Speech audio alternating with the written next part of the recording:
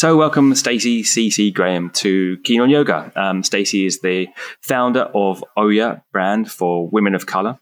And I'm really pleased basically to have you today to share a little discussion. Welcome. Thank you for the invitation. I'm happy to be here. Yeah, it's great to see you. And Stacey's coming from London today. So I feel slightly nostalgic that she's back in London as I'm... Well, you can see from this umbrella behind me that I'm actually in Bali. They have these yellow umbrellas everywhere, you can see. I'm currently in Bali, which is a long way from London. And I think I'm on the front foot, as it were, because Stacey's waking up at 9 and I'm very woken up now at 4 with much coffee in the system, so ready to go.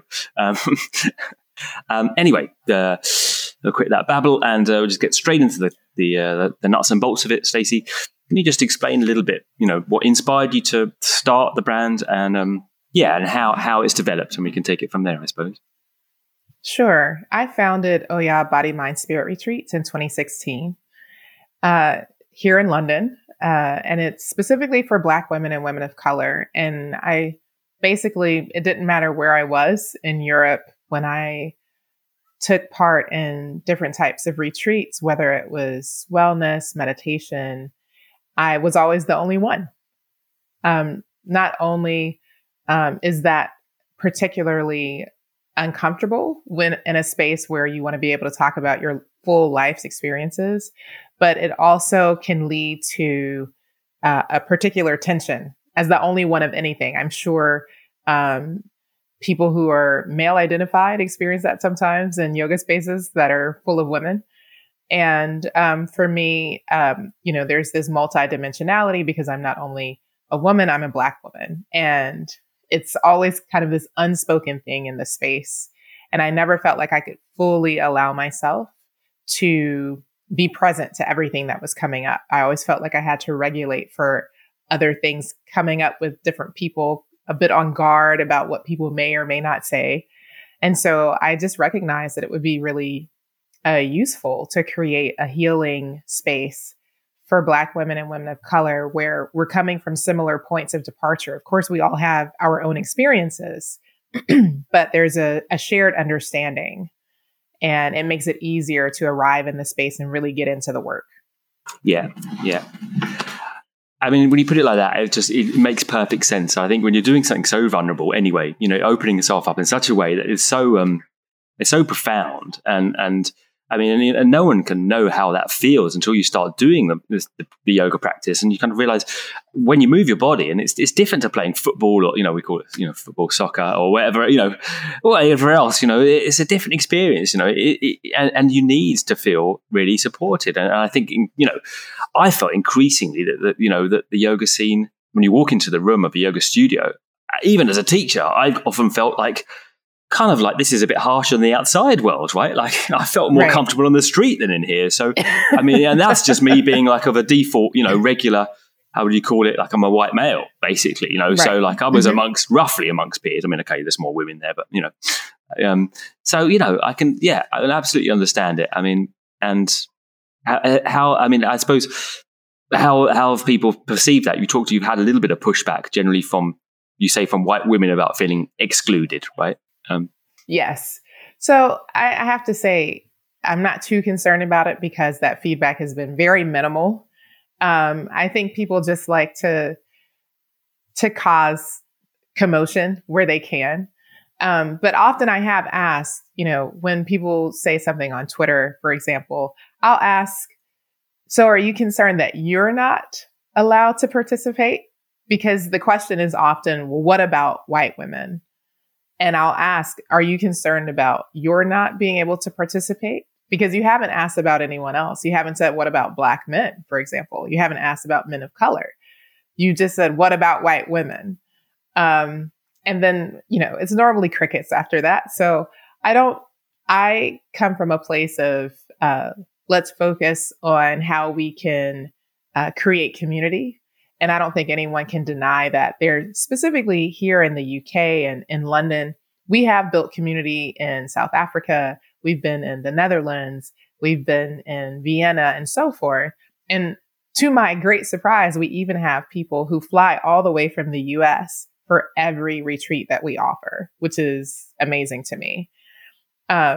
So I really come from a place of building community, and it's clear to me if people are willing to fly hours and hours to be a part of that community, that we're offering something that is needed. And that's my focus. That's how I talk to faculty members about it. I just remind people, let's not get caught up on the few people who are willfully trying to misunderstand what we're doing. And let's really focus on the community that we're serving. Yeah, I mean, it's crazy. You've got men's yoga, right? I mean, you've got all kinds of, why can't we split into groups and do and have opportunity for people basically to find a group where they feel comfortable in? Bottom line, right? Because it is an intense practice, and you need to, you don't want to be feeling in any which way that you're trying to regulate yourself amongst a whole bunch of people that you feel you haven't had the same experience with. I mean, I've even had that walking in to a room in upscale yoga centers when I'm from a different background, or I'm a man actually, with 90% women, or so I can understand that. I mean, you've done now British Wheel of Yoga teacher training as well, so you're kind of branching out with it. And is this with OU as well? You were a consultant for British Wheel. So at the time, it was Paul Fox who was the chair of the British Wheel of Yoga. I love Paul. Paul and I are good friends now. We didn't know each other then, though. But basically, I reached out to the British Wheel of Yoga to say, is there something that we could potentially do together? Because at that time, I had been offering community yoga classes. And I had so many women who would come in, and after just a couple of times, they would say things like, oh, now I feel confident enough to move into a studio space. That's how intimidating it can be from the outside if you've never gone into one. And so I reached out to the British Wheel of Yoga. Paul was super excited because at the time he was very focused on how can we open up the British Wheel of Yoga, which is traditionally an older middle-class white institution. How can we open it up to the people who are clearly missing from our membership? And so I worked with him and another person named Jazz Mullings Lambert, who at the time was the regional lead for North London at BWY. And we offered a 2-year Women of Color course to become trained through the British Wheel of Yoga. It was a phenomenal course. It was a wonderful experience. I know that Paul and I can speak for Paul a little bit because he said it to me previously. He said it was one of the best experiences he's ever had. And he has taught a lot of people.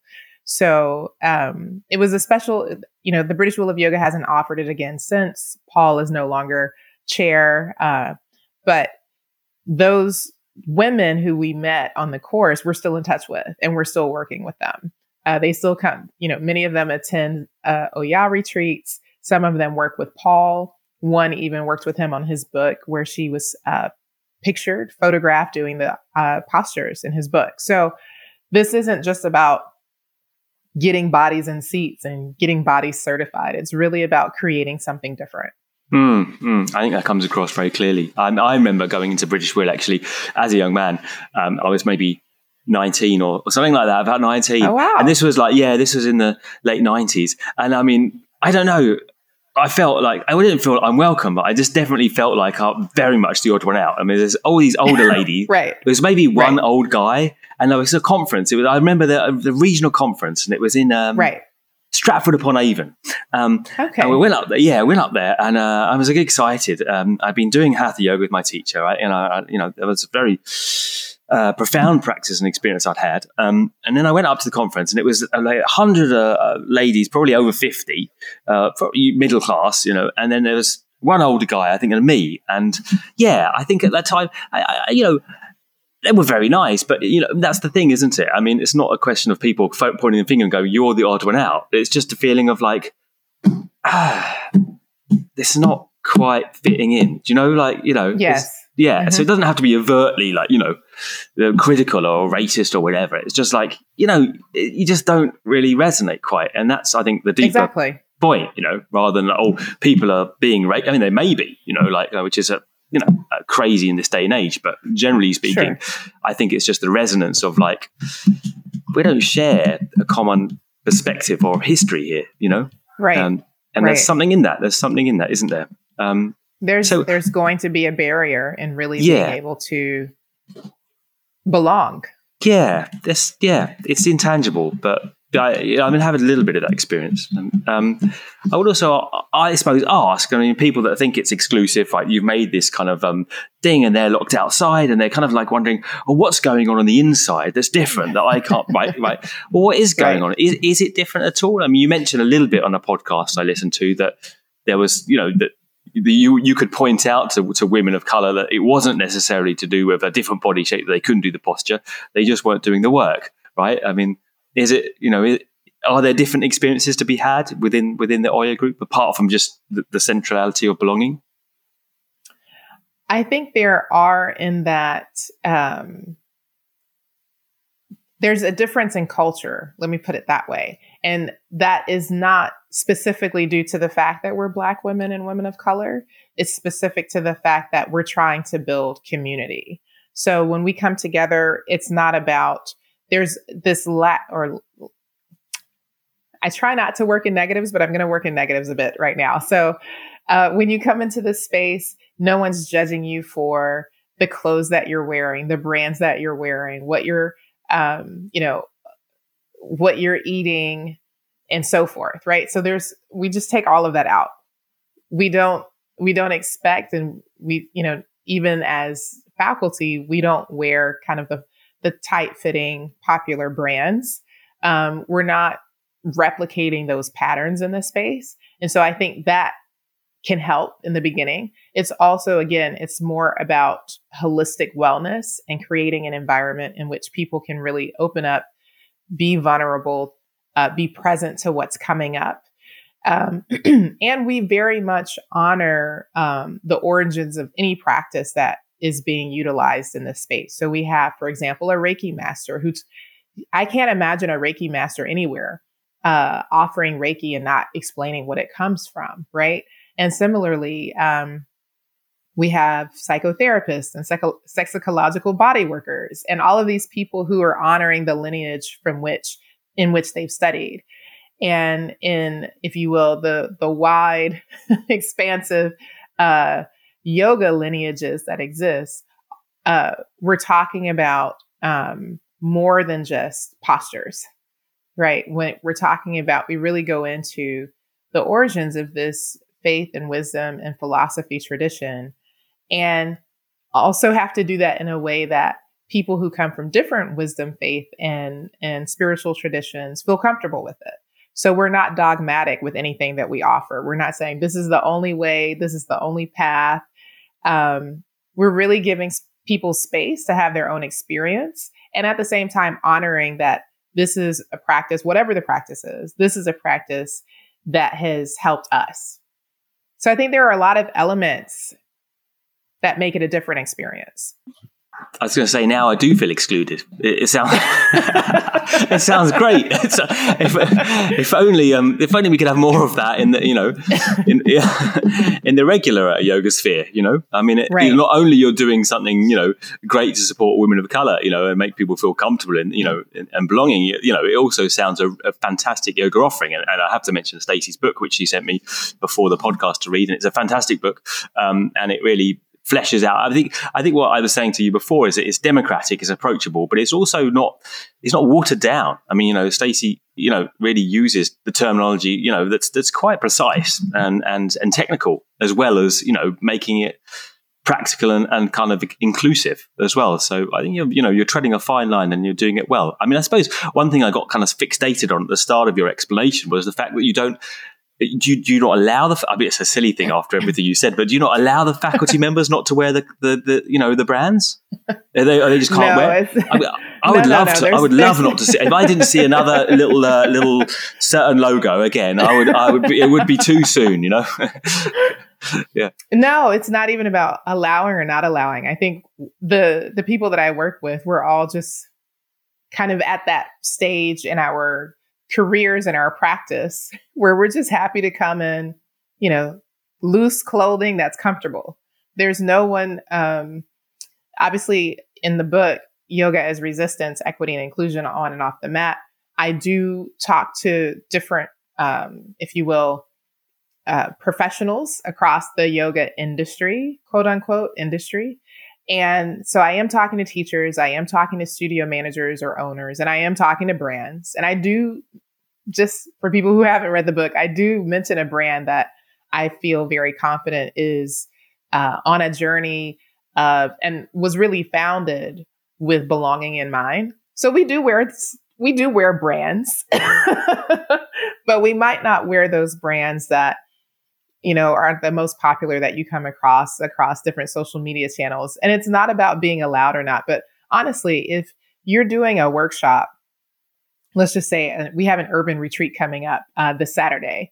If you're like sitting in circles and maybe only 20% of the time you're practicing posture, do you really feel comfortable sitting in like these tight leggings and like crop tops for an entire day? Probably not. Most people feel a tension around, you know, self-consciousness around their body.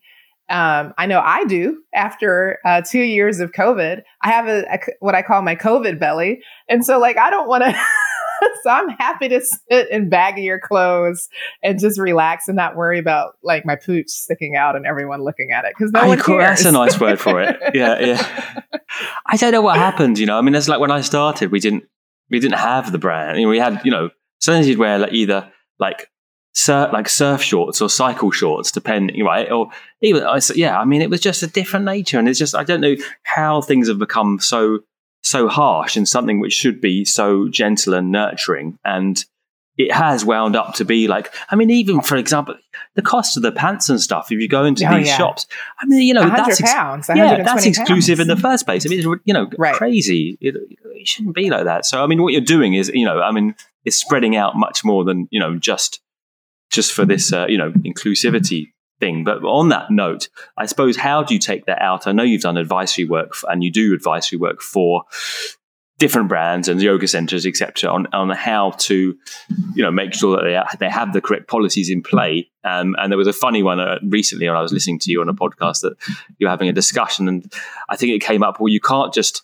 use your staff. You know, you can't just kind of say, oh, well, you happen to be a black staff member. Well, you know, you can take care of the. It just sounded like it was kind of hilarious to think that would be the case, that people would be doing that. I mean, you know, so, you know, can you just walk us through a little bit about how, for example, I'm thinking of an obvious big yoga center in London, for example, how you might go and you know, help them make the studio more inclusive. So I won't name my clients, but it is well known, and it is in the public domain that I work with the largest yoga studio chain here in London. And, you know, it's a process, and it's something that you can't expect things to change overnight, because what's difficult about this work is it's not just an external change process where we change processes and then, yay, we're done, right? There's a lot of internal work that has to happen at the same time for the external work to be held sustainable. That's what I often talk about with my clients. After George Floyd's murder in 2020, obviously we're, you know, deep in our first lockdown here in the UK. Then there's this movement for Black lives across the world.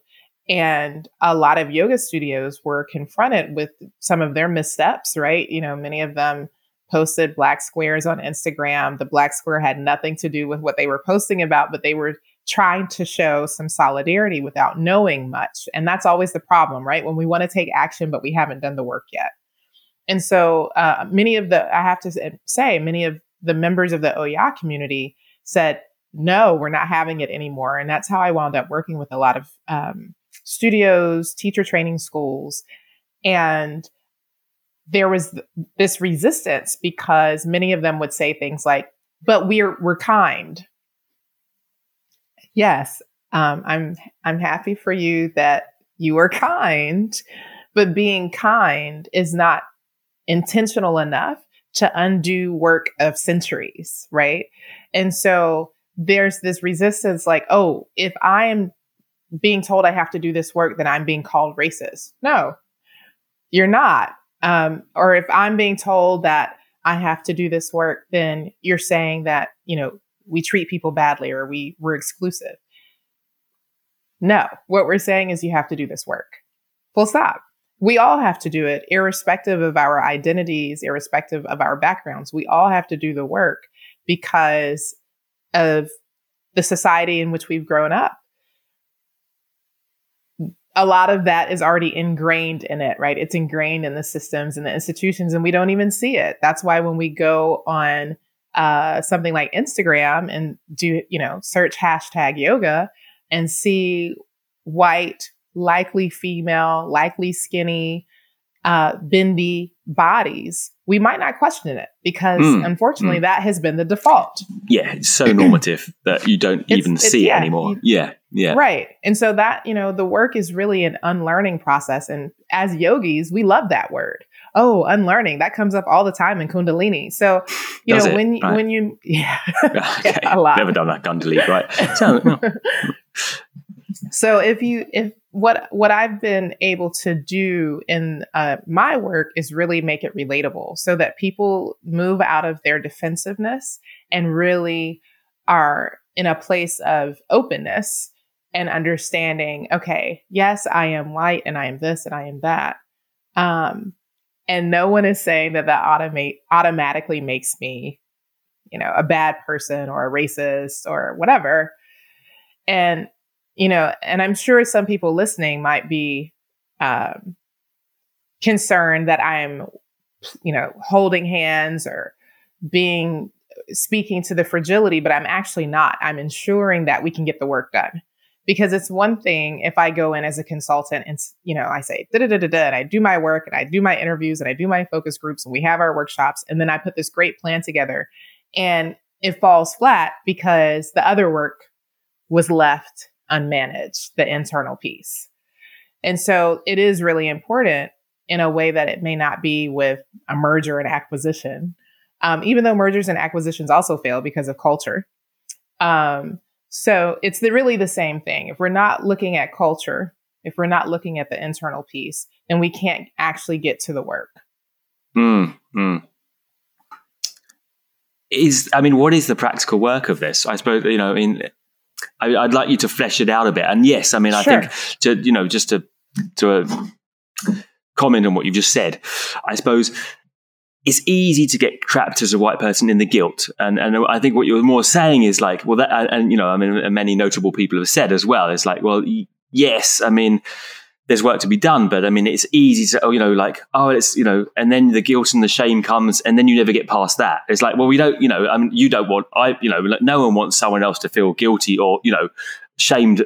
That's not helpful. And it doesn't, rectify or make anything better in the future. Right. So I think, putting people at ease and saying, well, it wasn't necessarily your fault, right? No one's blaming you necessarily, but we're just saying there are normative conditioned responses in place that we have to be, we have to be able to see, and they're closer than your nose. So, you really need to be quite thoughtful and make conscious effort for quite a period of time, to see your responses and kind of like, how do they call it? Your unconscious prejudices, you talk about the work. Many people talk about the work. And I asked Lashana Small, who also appeared, talking about a similar subject on the Geelan Yoga podcast. What is the actual measures that you can say you're putting in place to change things? Sure. I just want to speak really quickly. That's a really important point that you mentioned about guilt and shame. So guilt works slightly differently than shame because guilt is a bit more externally focused, whereas shame is really, I am a bad person. And once shame is settled in, so instead of saying, I did something wrong, guilt, I say, I'm a bad person. And then when I do that, now I'm in this place of paralysis almost. And as long as the mindset is still stuck on I'm a bad person, it's really hard to get into an open position for change. So that's a really important point. And that is exactly what I'm trying to steer clear of is shame. When it comes to the actual work, and I will just say, I do outline this in great detail in the book for those interested. And again, I do that for teachers, for teacher trainer schools, studio owners, and brands. But just to make some examples from a teaching point of view first, often what I would hear and continue to hear when I consult with folks is, oh, well, we don't have XYZ where I am. I consulted with folks who were in Scotland, outside of Edinburgh. Oh, well, we don't have that many XYZ. And first of all, that's not a constructive argument, because well, you might not have them because they don't come. They don't, exactly. Because they're around, but they don't come because exactly. They might be there, but also there's this notion that only what's visible is what matters. But you don't know. I always talk to teachers about, you don't know who's sitting in front of you. You don't know the histories and herstories that they're bringing with them in that body that they carry. So that's one part. But another part is, in doing this work that makes your class more accessible for even the most marginalized, then you're making it a place of belonging for everyone. Everyone benefits when you do that work. So one example that I make in the book, that I make in the book specifically because I've made it in so many different workshops and it really resonates, is, there are these in the US and the UK specifically, they're calling them culture wars. I think it's more than that, but we'll use that word. There are these culture wars taking place right now around gender. And irrespective of where you sit on that spectrum, not going into it, but irrespective of where you sit on that spectrum, we have to acknowledge that there are people who identify as women, who were born designated female at birth, right? Who don't menstruate. There are people who are designated female at birth who have not been able to conceive a child. There are people who are designated female at birth who have all these other things that are not mainstream topics, right? Only recently have we started talking about menstruation and menopause and these things in the mainstream. And it's still a bit mainstream adjacent, I'd say. So when making assumptions around who can give birth and who can menstruate, and, the power of a woman being in giving birth to a child, that could be really triggering for someone who has been on a fertility journey and has been unsuccessful, right? And that actually happened in a class from a client. The female teacher was kind of just going on and about it, even though it was like a general class. It wasn't a pregnancy class. It wasn't a women only class. It was just a general class where the person who was suffering, and I use the word suffering because that is what the person called it, suffering from infertility, was completely taken off guard by the conversation. And it threw her in her own feelings of shame about not being able to do this thing that was so important to her. And she didn't return to yoga for almost a year. And didn't feel comfortable speaking up until this whole conversation was taking place in 2020 around inclusion in yoga. And so a lot of people think when they see this body that I inhabit as a Black woman, that when I'm talking about inclusion in yoga, I'm only talking about Black people. And that's not true. That's not true. I'm talking about inclusion in yoga. There are a lot of people who are not participating today. With a lot of different identities. And I think you made a good point. Is like with the yoga studios saying in Edinburgh or Scotland or wherever, say, well, we don't have many of them. It's like, well, even if you have one, I mean, you've got a couple of people that are marginalized identities, right? One, firstly, and secondly, by making those people fit in, you make everyone fit in because everyone's harboring lack of confidence and sense of difference somewhere, in their lives, right? Like, I mean, and in nurturing everyone, you just bring the majority with you as well. So, I think it's fantastic. I mean, it's another example of this. Recently, a friend of mine, she had a stillbirth, right? And she was trying to go to a postnatal class. But of course, in the postnatal class, it was terribly triggering, right? Because, and it does happen, and it happens more than, one is aware of, right? So, I mean, I think we all need to just, we're doing this thing, which is an incredibly, kind of new thing. I'm taking yoga to the mainstream, right? Taking this thing, which is a potent discipline of unlocking trauma and tension and deep energetic blocks in the body. And we're just learning how to do it now. And it's such a recent endeavor, in the last 40 years, the public yoga class, and really 20 odd years that it's really exploded, that, this is really the infancy, and we need to learn how to, put the foundations down properly now, planning for the future, So, I mean, how would you have any aims and wishes for how do you see your vision transpiring or evolving, over time? I mean, how would you like to see things going? Yeah, I'm cautious with that. And I'm also aware that there's not one way to get it right.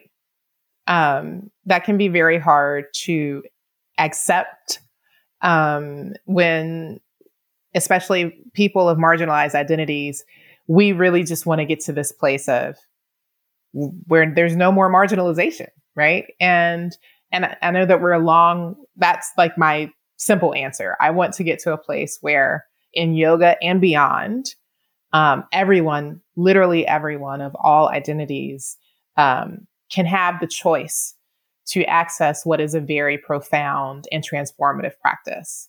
Because I don't think more broadly, when I look at what's happening in the world, we really need people sitting still with their thoughts. We really need people understanding in the moment what is triggering them so they have a choice to respond rather than react. We need that, right? In this world where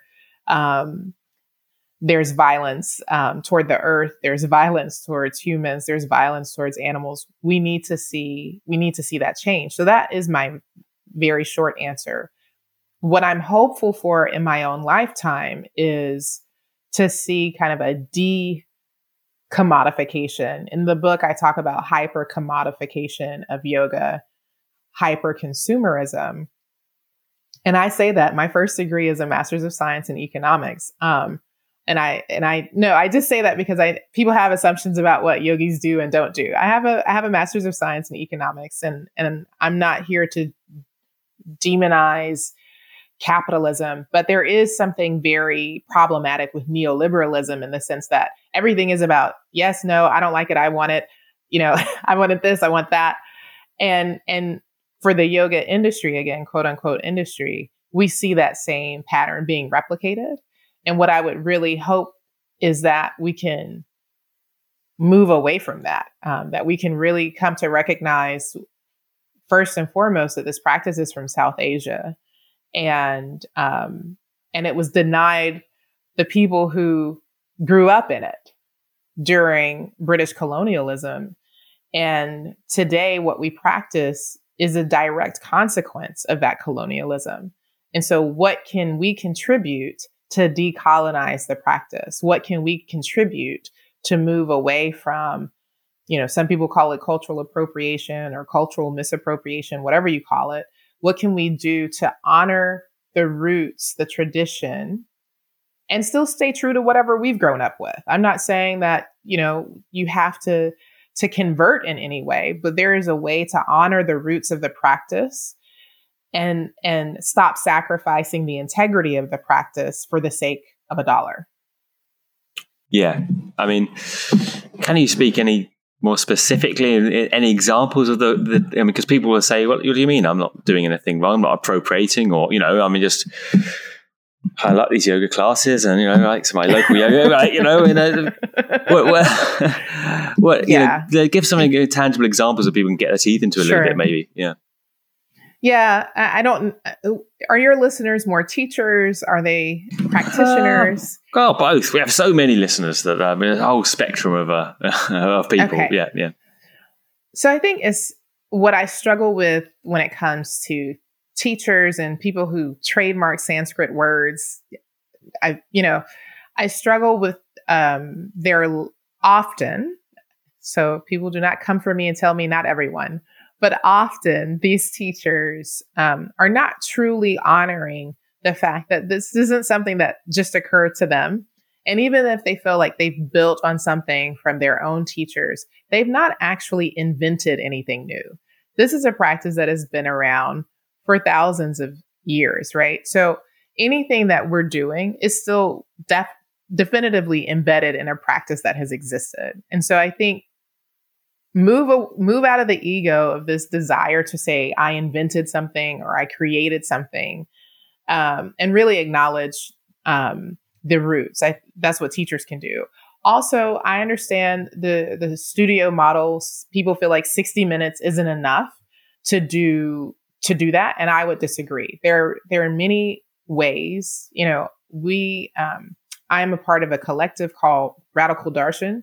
We founded a 300-hour Yoga Alliance accredited advanced yoga teacher training. And we even pushed back in the process of becoming accredited. We weren't sure if we wanted to do it, but we eventually decided we wanted to do it because we want people who go through what is a very intense training with us for that work to be acknowledged. And so we pushed back with Yoga Alliance on some specific points. Our faculty is predominantly South Asian. And we said, no, this is also yoga, because Yoga Alliance at some point was like, is that really yoga? And we were like, yes. And we outlined, in the Bhagavad Gita, it says this and this and this.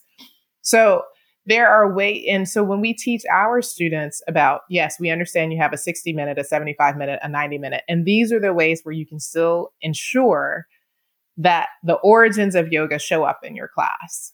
It doesn't always have to be an elaborate ritual for people to get just a taste. Because my own experience in starting yoga in Germany over 15 years ago was, I didn't know that it came from India. Really? That's crazy, isn't it? And again, going back to my master's program, a big chunk of my master's was in the South Asia Institute. We have at the university I studied, we have a very renowned South Asia Policy Institute. So if someone should know it, it should have been me. You honestly didn't know that? Or you're just saying that? You're just saying that? No. You honestly didn't know?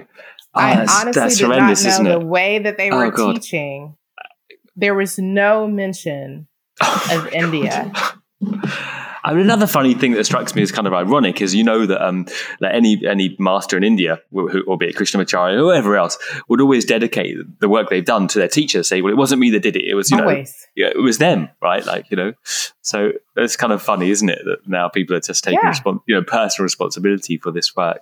Yeah. I mean, anything practical that you can now, just as we wrap up now, the say for teachers, say you're me, like just a general white male teacher, getting more informed, relatively new to the subject, and you're trying, and you want to make sure that you're not, unconsciously doing stupid stuff, basically, saying, because I came from a place where, this wasn't even an issue 20 years ago, right? Like, I'm sure I was offending people left, right, and center, but, it hadn't come to the collective consciousness, Now it is. Now, and we're very fortunate it is.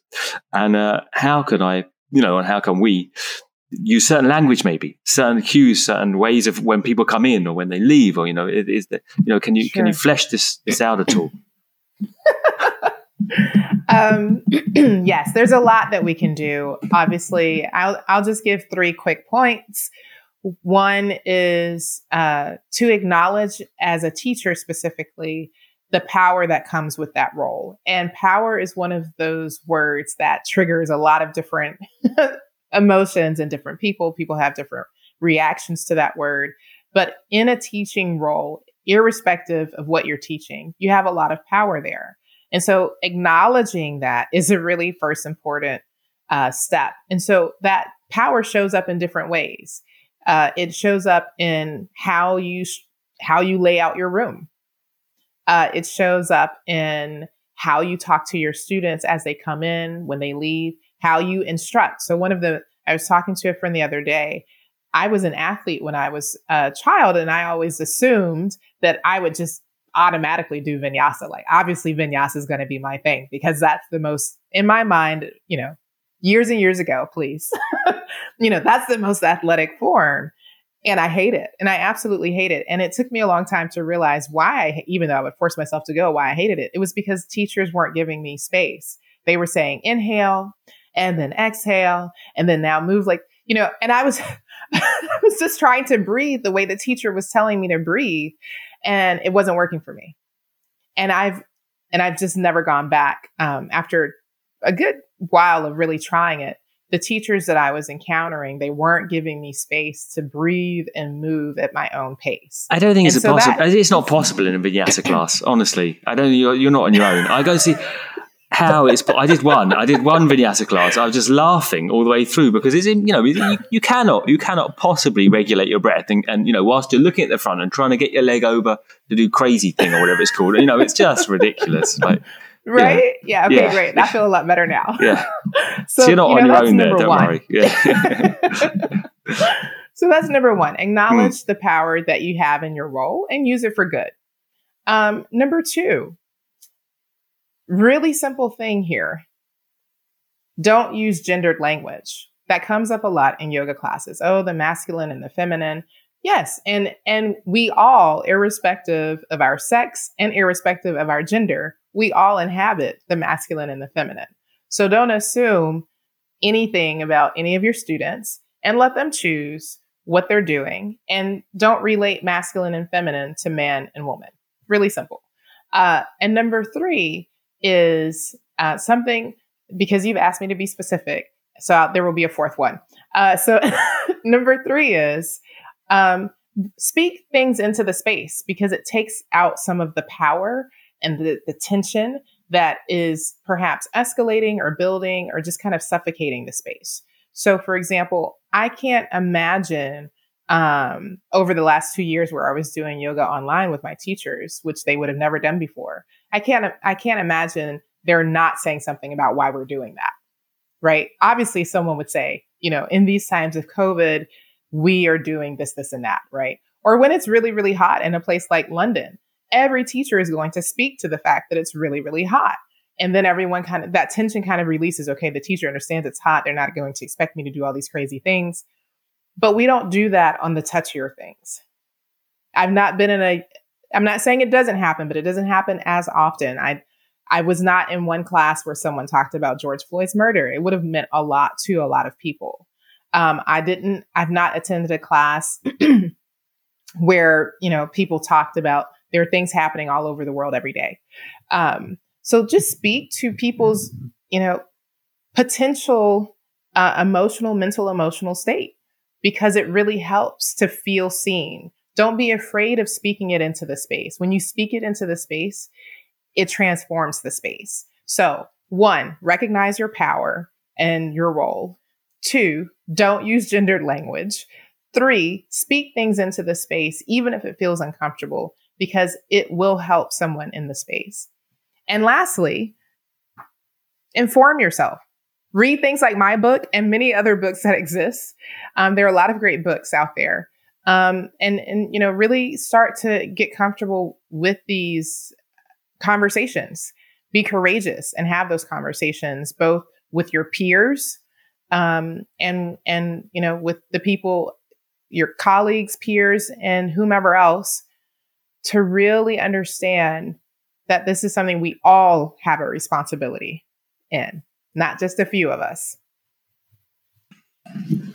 That's fantastic. I haven't got any other words to. I'll leave it there and spoil it by more babble from me. So I want to say thanks so much for coming on the Keen on Yoga podcast, and it was a wonderful episode. And we're really grateful to have you. And yes, people can find Stacey at Oya. Was it website? We'll put the links in the bio bit at the end. So don't worry about that.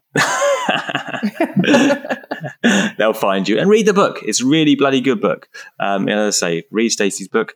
It is technical and as well as very approachable, down to earth language, but some serious stuff there. She's talking about proper yoga philosophy as well as ways that we can be more conscious. So thank you again. It's been wonderful to meet you. Thank you. Thank you. Thank you, Adam.